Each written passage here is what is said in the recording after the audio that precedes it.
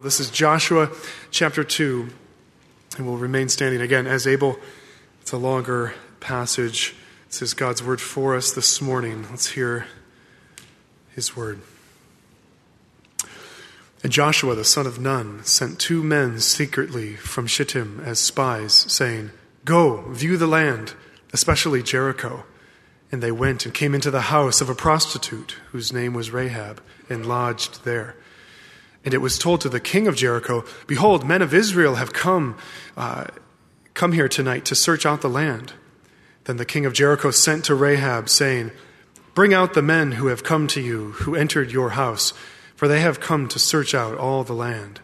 But the woman had taken the 2 men and hidden them. And she said, "True, the men came to me, but I did not know where they were from.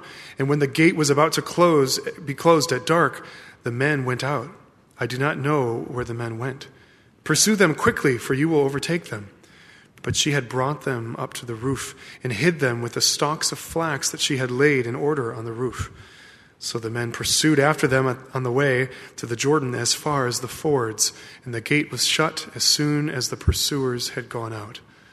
Before the men lay down, she came up to them on the roof and said to the men, "I know that the Lord has given you the land, and that the fear of you has fallen upon us, and that all the inhabitants of the land melt away before you.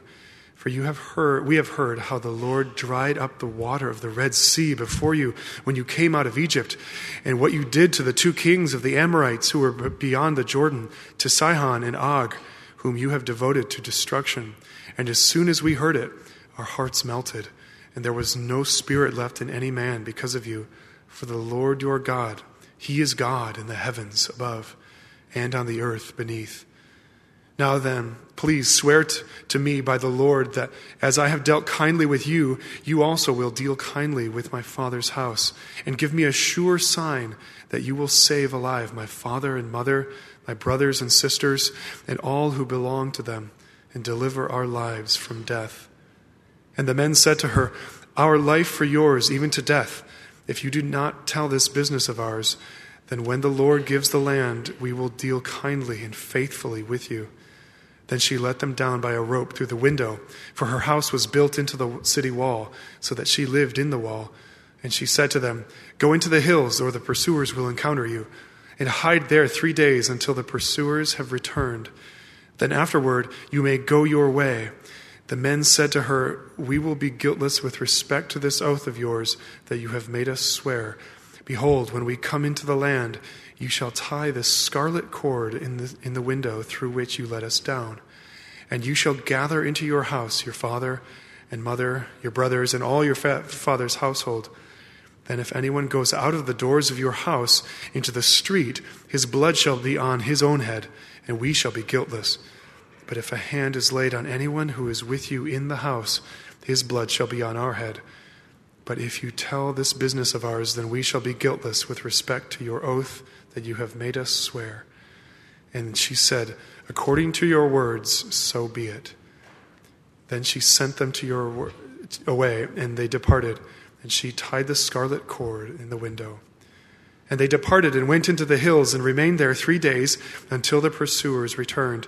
And the pursuers searched all along the way and found nothing. Then the 2 men returned. They came down from the hills and passed over and came to Joshua the son of Nun. And they told him all that had happened to them. And they said to Joshua, "Truly the Lord has given all the land into our hands, and also all the inhabitants of the land melt away because of us." This is God's word. Amen. Let's be seated.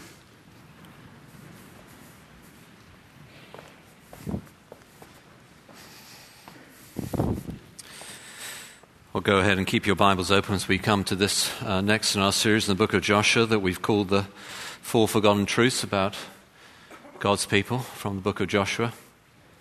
Why are we studying the book of Joshua?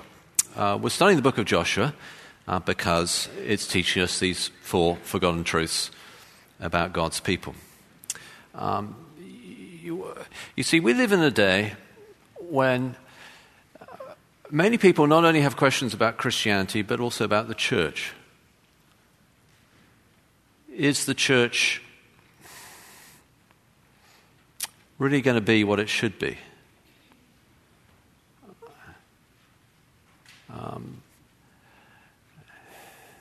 What kind of church is a biblical church? How are God's people meant to act in these times of environmental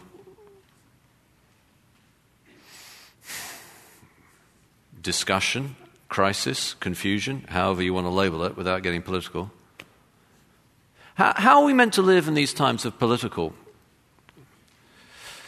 confusion, discussion, debate, crisis, however you want to label it without getting political? How is the church meant to be in the world but not of the world? D.L. Moody had an interesting illustration about that one time. He said that the church is meant to be in the world, not of the world, in the same way that a ship is meant to be in the water but not have water inside it. Otherwise it will sink. Okay, so that's a good illustration, but how are we meant to do that? I mean, what does it mean for us to engage culture? We should be doing that with the gospel of Jesus Christ. We should be living for Jesus at work, but how do we? So, 4 forgotten truths about God's people. And we're looking at the book of Joshua because the book of Joshua has a parallel New Testament book, which is the book of Acts. And in Joshua, God's leader, Joshua, is calling God's people to go into the land, and they're to trust Joshua, follow him, and go into the land. The book of Acts, God's leader, Jesus, Joshua, you see, the Greek for Joshua is Jesus. Jesus sends his disciples into the land, that is, into the world. Go make disciples of all nations, baptize in the name of the Father, Son, and the Holy Spirit. Teach them everything that I've commanded you, and surely I'll be with you always until the very end of the age. As God says to Joshua, the Lord your God will be with you wherever you go. Only meditate on God's word. Don't let the book of the law depart from your mouth. Joshua, Jesus, and the book of Joshua is telling us these truths about how God's people in New Testament people, looking back as you see, often people get confused about the Old Testament. You think, why, the Old Testament's like a history book. You know, if you really want to find out what Christians are meant to do, read the New Testament. But the truth is, the Old Testament, the scriptures of the Old Testament, that was the Christian's Bible in the New Testament. That's where they preach the gospel from. The Old Testament. Joshua, our Jesus. We're to trust Jesus and follow him on mission. And the book of Joshua is written at a particular point in time, I think, so soon after Joshua, God's people forgot. So 4 forgotten truths. God's people forgot the faithfulness of God and forgot to be engaged with their mission to live in the land, be in the world but not of the world. Became increasingly like the Canaanites. It says in the book of Judges, right after the book of Joshua, that there arose a generation who did not know the Lord nor what he had done for God's people, and they forgot. They forgot. They forgot. And we today need to remember the faithfulness of God so that we can be faithful to him and live on mission as well. And that's what we saw last week. We're on mission. The first of the 4 forgotten truths, that God, we can be strong in God because of who God is and the work of his Spirit within us. We can be strong. We can be strong in the Word of God, not just reading it intellectually, but letting it influence our mind and hearts and dig deep into our attitudes and then affect our actions. And we can be strong because God has promised to be with us. Surely I'll be with you always to the very end of the age. The Lord your God will be with you wherever you go. God has promised to be with us. Therefore we can be strong. The power for mission, the place of mission, go into the world and make disciples. The power for mission, the Lord your God is with you. And so we looked at how, that last week, therefore we should be on mission. Now this week, the second of these 4 forgotten truths, this week, I've called it, you have to take a risk. You have to take a risk. Now this story that we read out the whole thing because it's a story. So there's no, you've got to hear the story.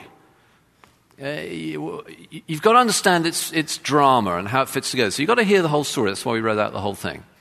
And this story, we're going to interpret it as the New Testament tells us to interpret it.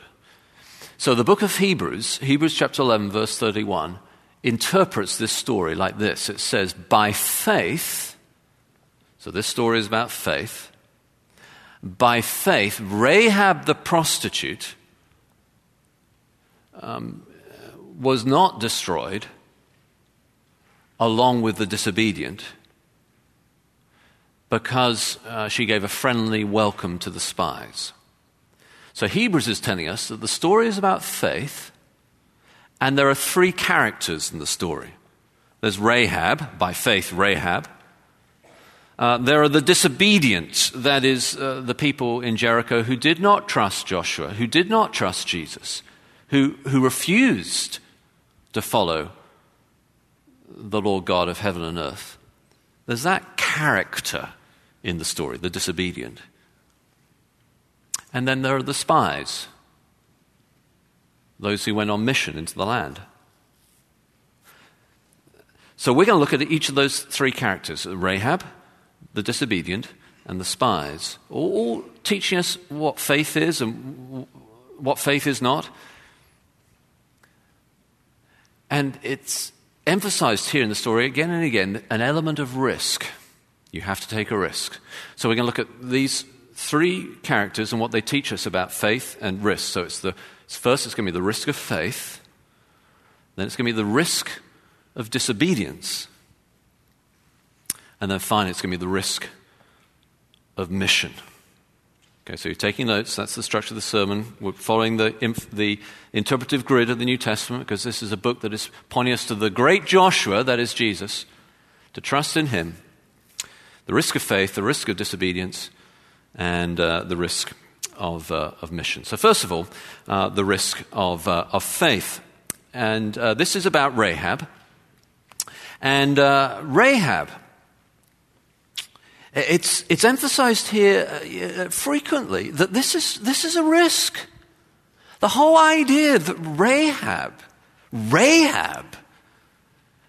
is a hero of faith. It's a risk. It's a risky story.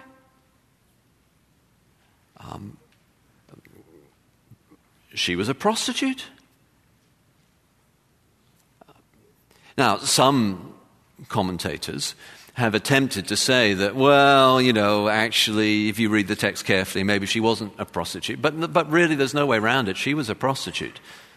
The New Testament tells us, and indeed underlines it, by faith, Rahab, the prostitute, it's an important part of the story that she was a prostitute. And the text in Joshua tells us that she was a prostitute, plus it emphasizes it in various subtle ways in the original, in the Hebrew. So, for instance, when the king of Jericho comes to Rahab and tells her, look, I've heard you got spies in there, these men, let them bring them out to me. The language he uses here is almost certainly filled with innuendo, double meaning, suggestive connotations. He's not speaking well of her. She's a prostitute. He's treating her with some kind of stigma. So in verse 3, he says, bring out the men who have come to you, who entered your house, who came to your house, for they have come to search out all the land. Those guys who came to you and came into your house, actually they came for the land. It's a kind of, it's risky. She was a prostitute.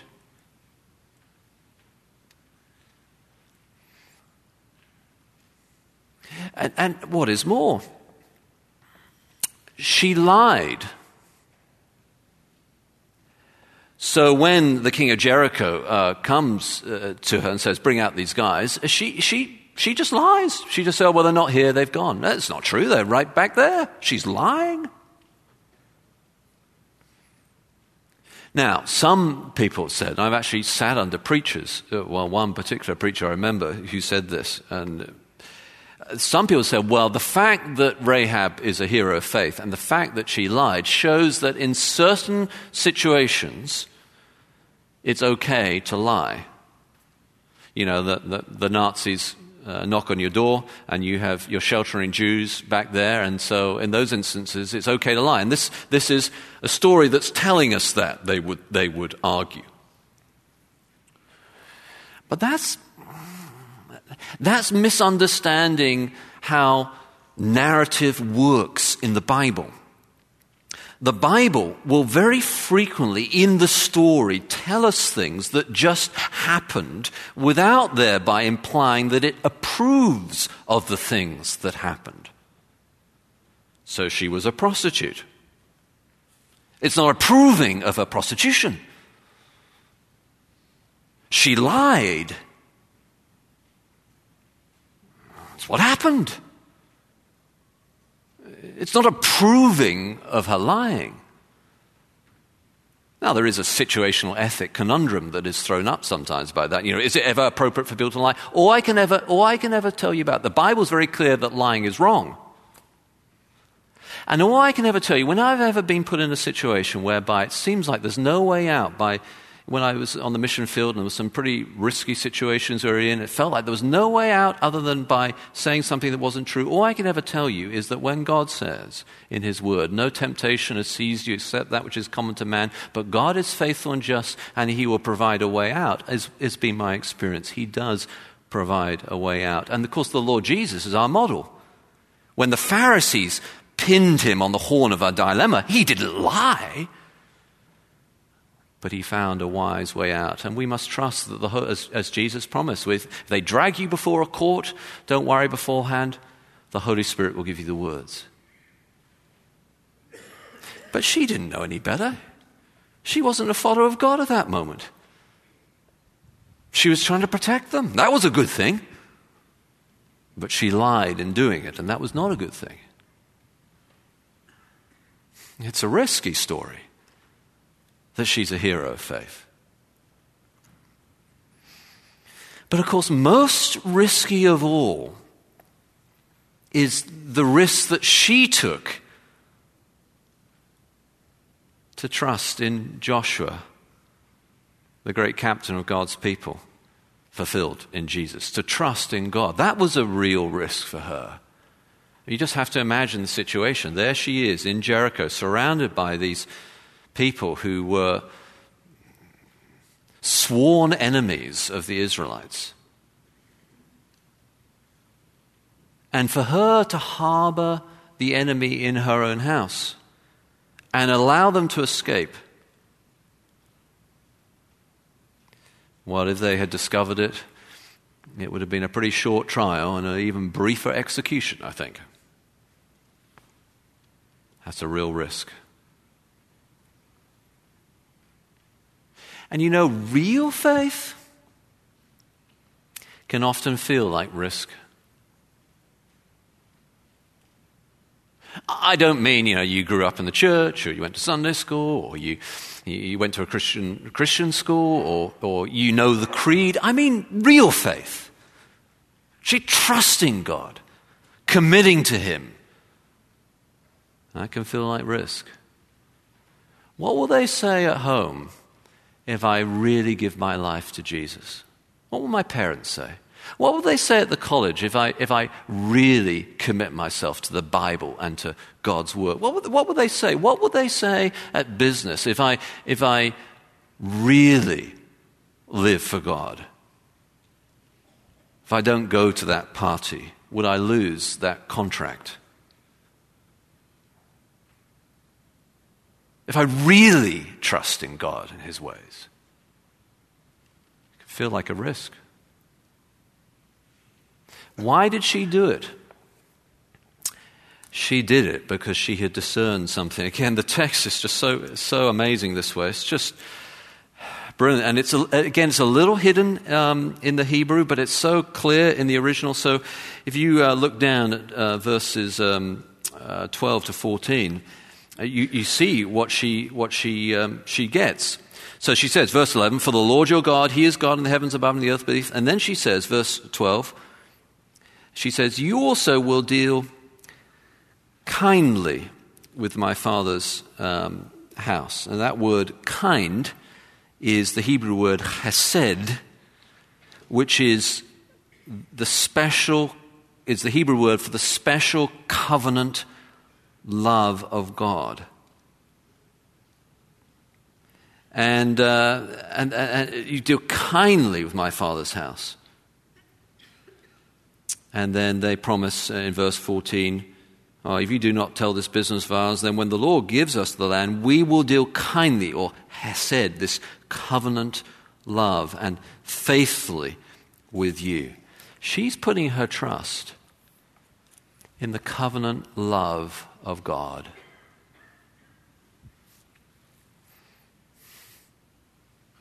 It's not really a risk, but it sure can feel like it.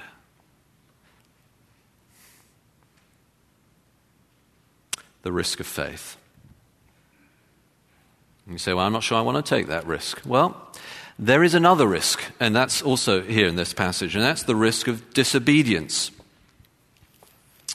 And that also is, you remember we're looking through the lens of Hebrews chapter 11 when it talks about the disobedient here. And that's, of course, here's the Canaanites and those who were in Jericho and their refusal, unlike Rahab, to follow Joshua and the Lord God, their refusal to do so. And that too is a risk. The risk of disobedience. See, it's not that they didn't know. In fact, Rahab tells us, verse 10, "For we have heard," they knew, "we have heard how the Lord," that's the Yahweh, the special name for God in the Bible, the Yahweh, "we've heard how the Lord dried up," the covenant name for God, "dried up the water of the Red Sea before you when you came out of Egypt." They'd heard of the Exodus. I mean, the Israelites have been wandering around for 40 years in the desert. This wasn't done in secret. They knew. And we've heard what you did to the two kings of the Amorites who are beyond the Jordan, to Sihon and Og, whom you devoted to destruction. They'd heard about the power of God. They'd heard. And what's more, that knowledge had an impact on them. Verse 11, "As soon as we heard it, our hearts melted." That word for melted is repeated 3 times in this story because it indicates God's work in their lives, that it is the land that has been given. It had an impact on them. Their hearts melted. They're scared out of their minds. "And there was no spirit left in any man because of you. For the Lord your God, he is God, the heavens above and on the earth beneath." They knew. They knew. But it seems so much safer behind those Jericho walls, those impressive and strong Jericho walls. The risk of faith, like Rahab, that's a risk. It's so much safer behind those walls.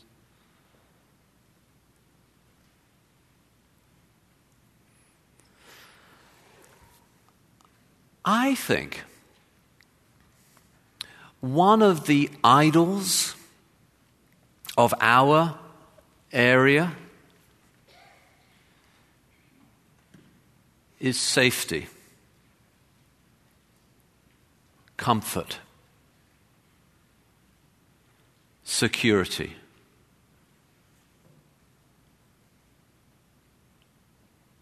You drive home and press a button and the garage door goes up. You drive in and the garage door shuts behind you. Those Jericho walls, they're so safe. No one can get you there. You're secure. You've built up your pension.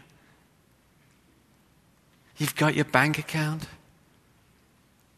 You're safe.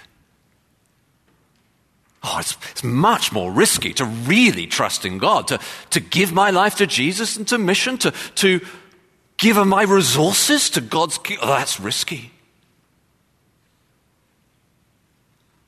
No, I'm going to keep people at a distance.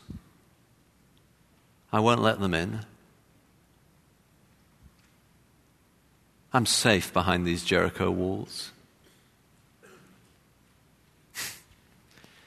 But that is a risk. For Joshua is coming.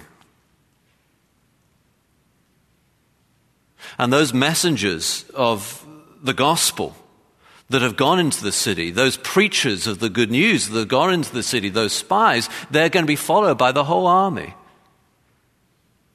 And they'll go around those Jericho walls, silent witness to the covenant love of God as an offer of the gospel to those inside. But if you stay behind those Jericho walls, there will come a moment when Joshua is coming, the army is coming, when our great captain Jesus will return. And those Jericho walls will come tumbling down. The risk of disobedience is destruction. There's no ultimate risk in faith because of the covenant love of God. But if you give your life to that Jericho wall safety,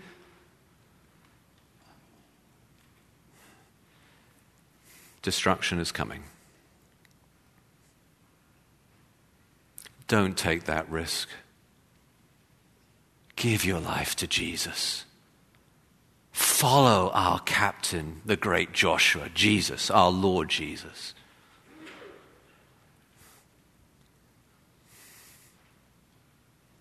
Take the risk of faith, not the risk of disobedience.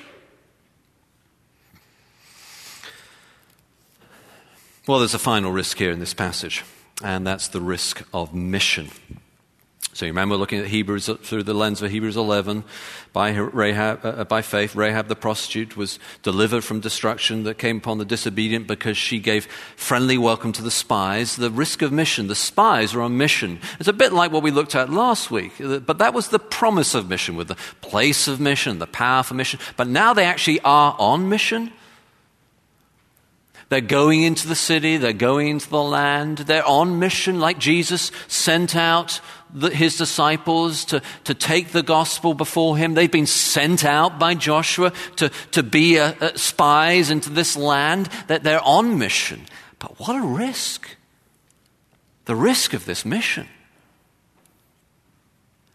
I mean, after all, they go and stay in a prostitute's house. That's a risk.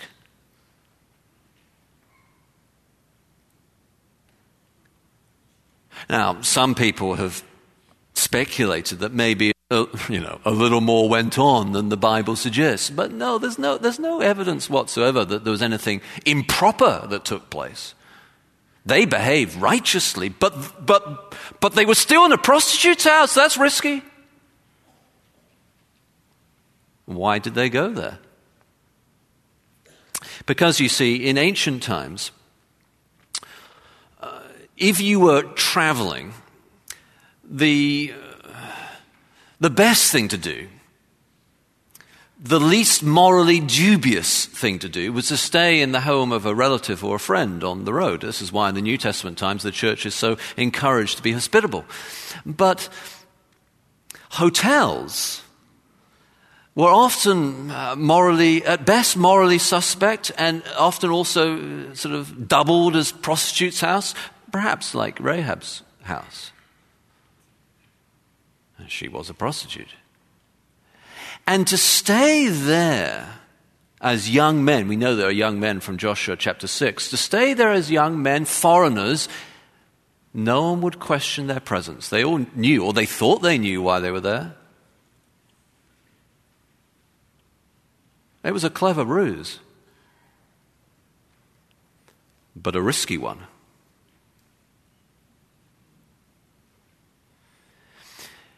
Can you think of anyone else who took that risk?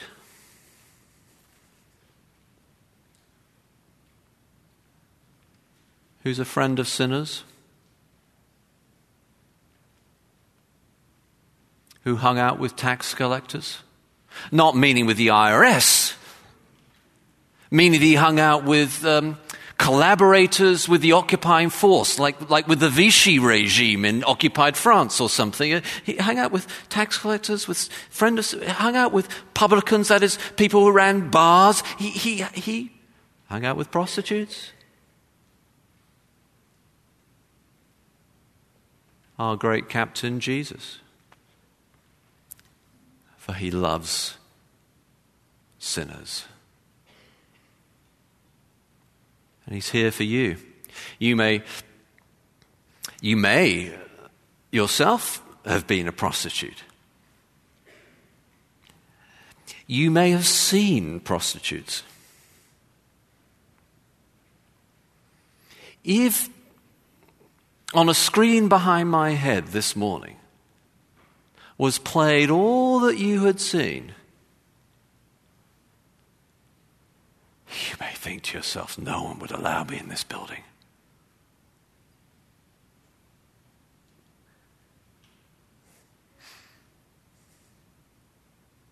And yet Jesus is here for you.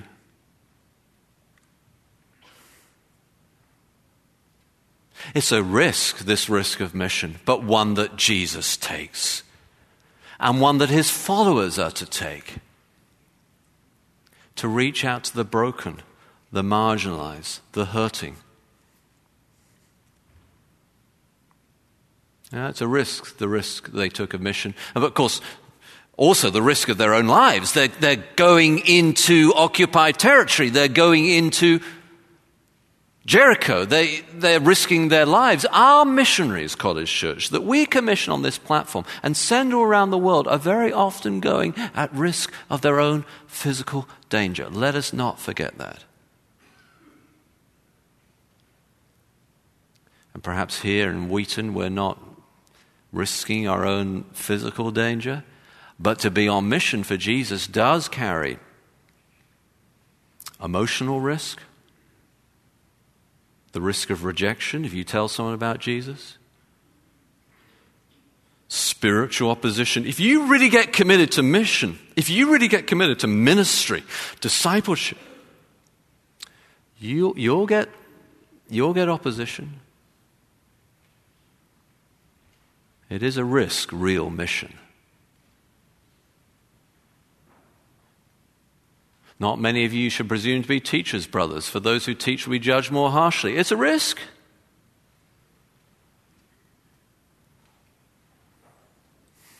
And yet our great captain, our great Joshua, our great Jesus calls us as God's people to go and make disciples of all nations, baptizing in the name of the Father, Son, and the Holy Spirit, for surely he'll be with us always to the very end of the age, teaching them to obey everything he has taught us. He's calling us to that mission. And if you've taken the risk of faith, not disobedience, I plead with you to also take the risk of mission and ministry and discipleship and not hide behind those Jericho walls, keeping everyone at a distance.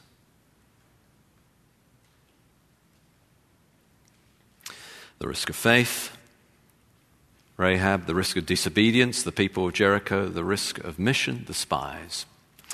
But there is one other last element here in this text. And if you'd heard me preach on Joshua chapter 2 15 years ago, I probably wouldn't have brought it out very much at all. It used to seem to me to be a little bit sentimental. I mean, the scarlet cord.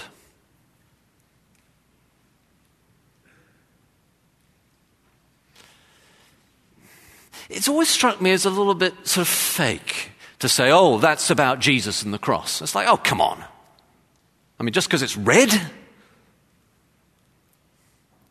But you know, right down through church history, people have seen this scarlet cord as pointing to the cross. Clement of Rome, in his first letter to the Corinthians, written very soon after the New Testament, he believed this scarlet cord was the thread that ran throughout the Bible pointing to the cross. And the text itself, as I've looked at it again and again, it emphasizes blood a lot. Verse 18, behold, when we come into the land, you shall tie this scarlet cord in the window. Okay. Verse 19, then if anyone goes out of the doors of your house into the street, his blood shall be on his own head, and we shall be guiltless. But if a hand is laid on anyone who is with you in the house, his blood shall be on our head. You see, the Exodus itself, as they've been rescued from Egypt, blood had been daubed on the frame of the Israelite doors. And here now in Canaanite territory, in pagan territory, there is one house that has that scarlet cord. The blood that washes even the foulest sins white as snow. Prostitutes, liars, thieves, hypocrites, arrogant people, washed whiter than snow by that scarlet cord. If you take the risk of faith,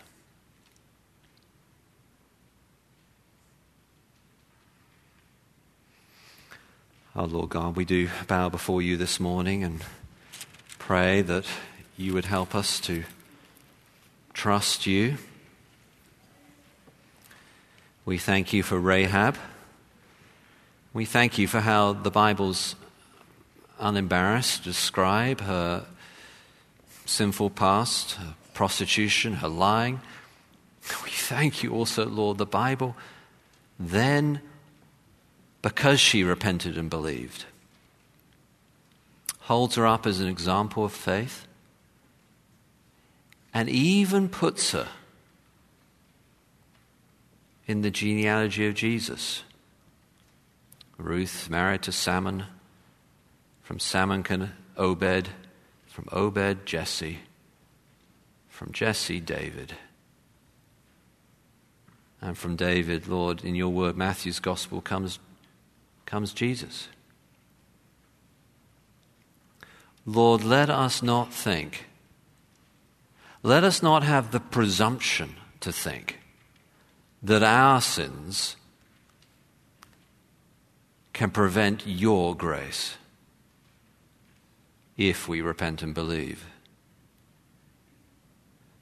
For even Rahab is in the genealogy of Jesus.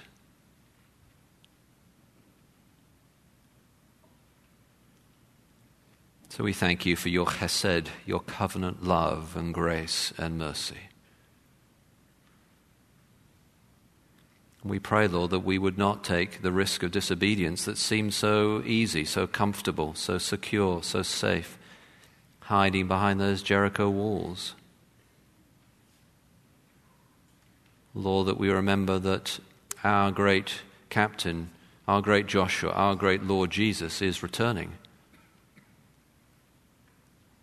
And no amount of psychological barrier, no amount of financial barrier, no amount of emotional barrier, no amount of moral barriers are sufficient if we reject Joshua, if we reject Jesus. Help us not to be disobedient, Lord, but to trust you. And we pray, Lord, also that we would be a people on mission.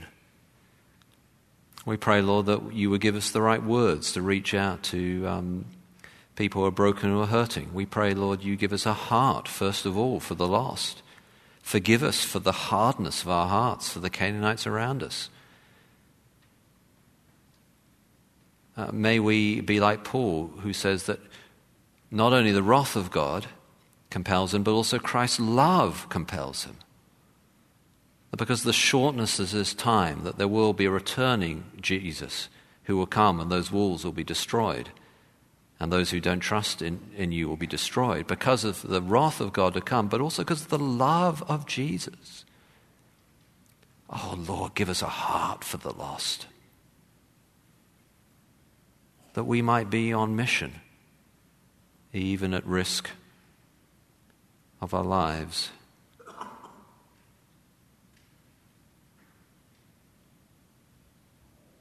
And so we pray that we in our day, in our generation, would prove once again your faithfulness. And that to risk faith on you is no risk at all. For we ask it in Jesus' name. Amen.